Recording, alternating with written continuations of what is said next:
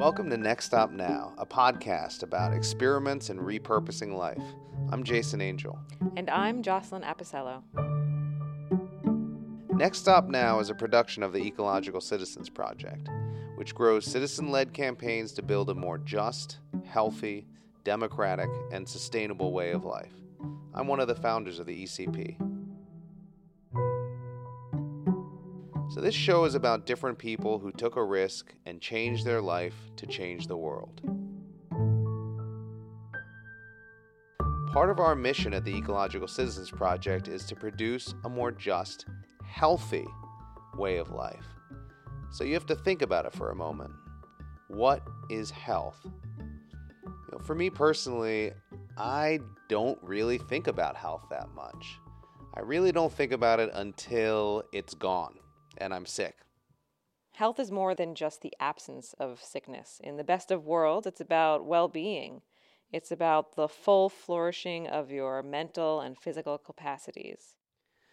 So we decided to quit our jobs, our 9-to-5 jobs in New York City in 2010 and started a farm. And when we were doing that, we were really pretty much piecing our lives together. We were figuring out how to support ourselves. We were cobbling together different income streams. But, all of these jobs did not pay very much, and they certainly did not come with health benefits. And so this was at a time before the Affordable Care Act, Obamacare. And so like a lot of Americans working in this kind of growing part-time informal economy, we were left on our own for figuring out healthcare.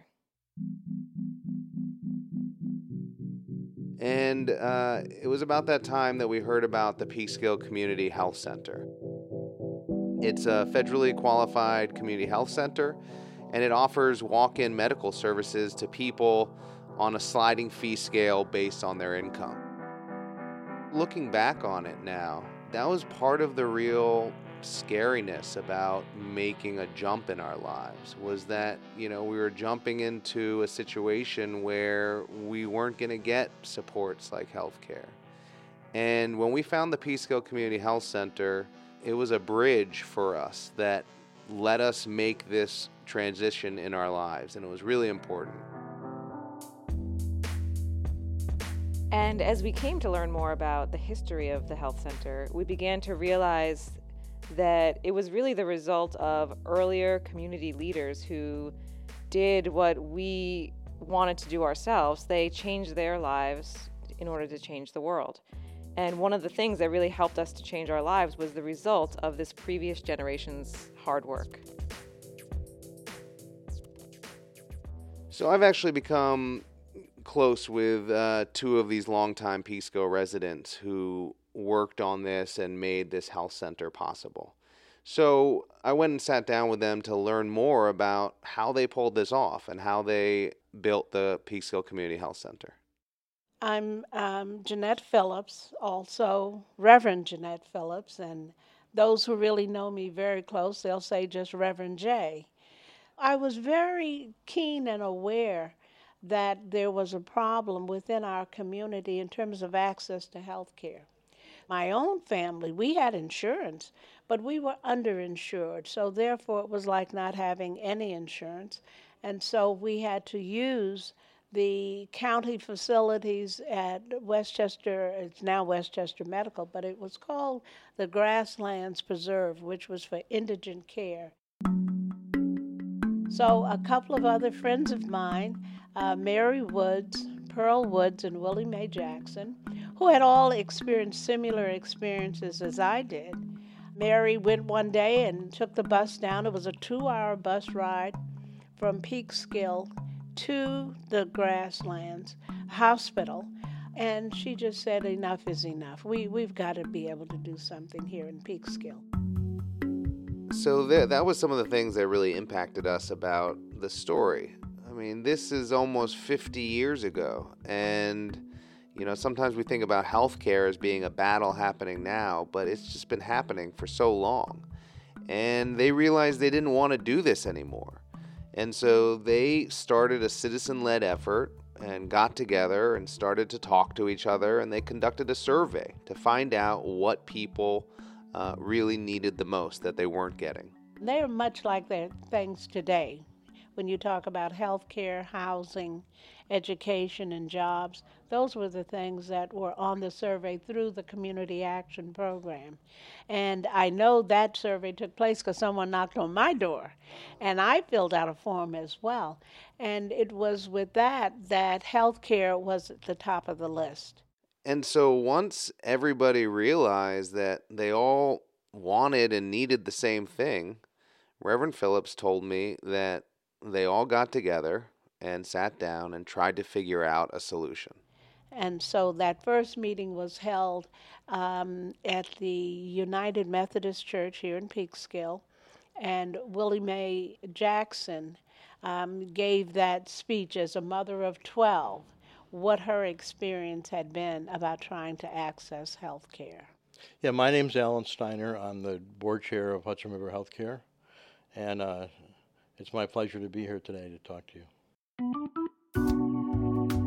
Besides having sideburns, I'm guessing, or bell buttons, Alan, where were you, 1970 or 71? A long ways away. In 1970, I was actually in Vietnam.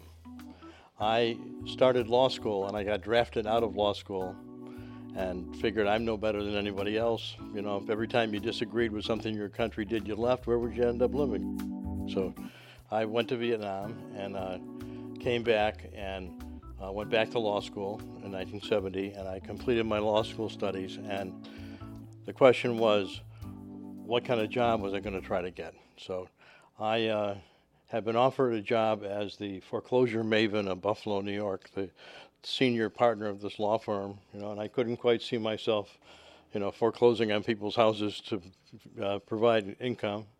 Then I got this call to come to this place called Westchester County, which I thought was where all the rich people lived. Later I found out there's a lot of poor folks here, and it's bad enough to be poor, but when everybody else is rich around you, that's kind of hard to take. So I came in late 72, I think, or maybe early 73, and eventually I became the staff attorney of the Legal Services Office here in Peekskill. And that's when I met the community leaders, and I was originally on a advisory board of the organization that was trying to get the health center going, and later on I got involved more with the board. So I think that so often we're told what we need by advertisers, by politicians, but it's the people that live in a place that know how to improve their own lives and communities. We've seen this same power of asking people to shape their community agenda play out in Ecological Citizen Project initiatives.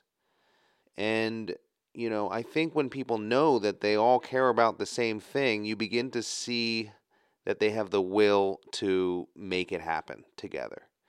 And that's what this story is about. It's a story about a group of women that came together and had that will.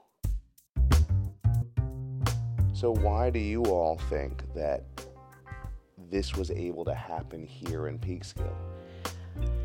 As one of the founding mothers was the fact that we knew that, as we often say, that healthcare was a right and not just a privilege, and that we were grounded in that. And being grounded in that, we had, as African American women, have been through the struggles. So the struggles give you the tenacity, if you will, to say, we have to stay at it. We don't back down. We have to stay at it. We have to keep making the story heard. And in doing that, being able to see those who also shared in that opinion would come on board and continue to help us to grow. Alan, you've talked to me about, the part of the podcast and Ecological Citizens Project is the goal of building a more just, healthy, democratic, and sustainable way of life. But let's focus on the kind of the democratic idea. And Alan, you've talked to me before about how different it is to have community representation on a board. Can you talk a little bit more about how, what a community board is, how it operates, and how you think it makes that sort of a difference? Community Health Center started in South Africa. There were medical students in Johannesburg who heard there was a township that had no health care.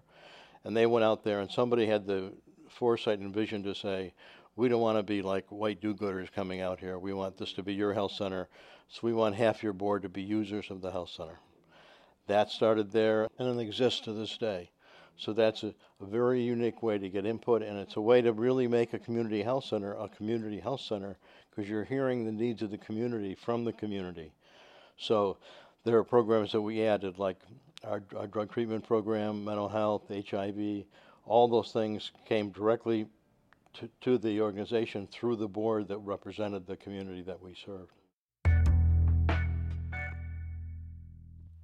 You know, as Alan noted, a big part of what makes the community health center model so different is that the board of directors is made up of a majority of community members. You know, a board of directors has control of the institution and decides what things are the most important. You know, maybe delivering larger profits to shareholders if it's a private hospital, or maybe it's really delivering better care to patients. And, you know, I think one of the biggest lessons that I take away from the Peekskill Community Health Center is that maybe this is like how a lot of America needs to be remade. You know, people should be at the table and have more control over their decision making. And I think maybe if that was the case, we'd see people leading better lives. And so Reverend Phillips is just such an amazing example of someone who worked together with others, decided what they wanted, and took control. In order for those racial bounds to be eliminated, if you will, is when people really get to know one another, people really get to have that passion for what they're doing, and people see that as an example. And certainly that has been what has carried us these 40-odd years.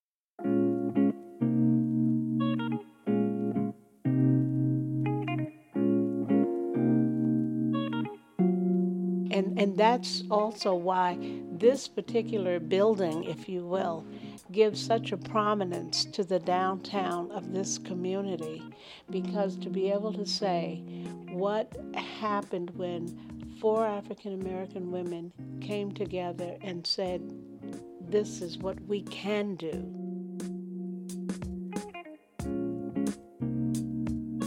So it's really amazing. I actually had the chance to go to a ceremony recently where they renamed the health center the Reverend Jeanette Phillips Health Center at Peekskill.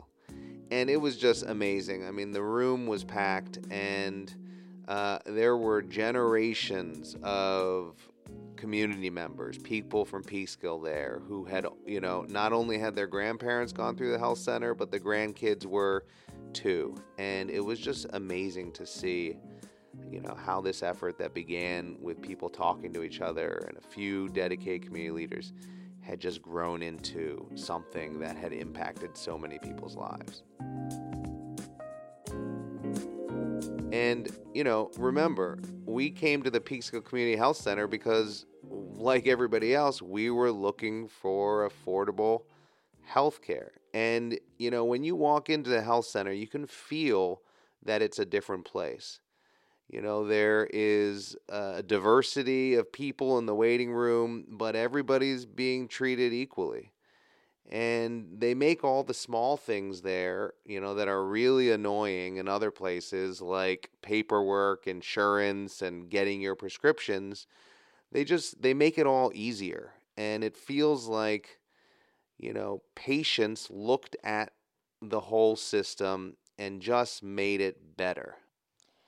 And, you know, for me, being able to hear this story about Reverend Phillips and Alan Steiner, I really just feel a lot of gratitude for people like them who made big changes in their worlds, in their lives, in order to change the world. And they proved that it can really work. And, you know, hundreds of thousands of people have been cared for because of the changes that they made in their lives and in their community. And I hope that their story can help inspire more change.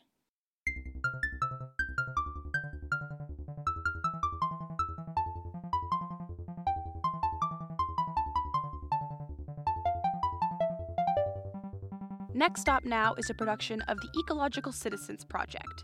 You can learn more about their mission at ecologicalcitizens.org. This podcast is produced by Isabel Angel. Music in this episode from Roger Plexico, Poddington Bear, and Lee Rosefear. Special thanks to Ann Kaufman-Nolan, CEO of the Jeanette J. Phillips Peekskill Community Health Center. Sometimes you just need a little inspiration to take that leap in your life. Maybe you'll find that in these stories. The next stop is now.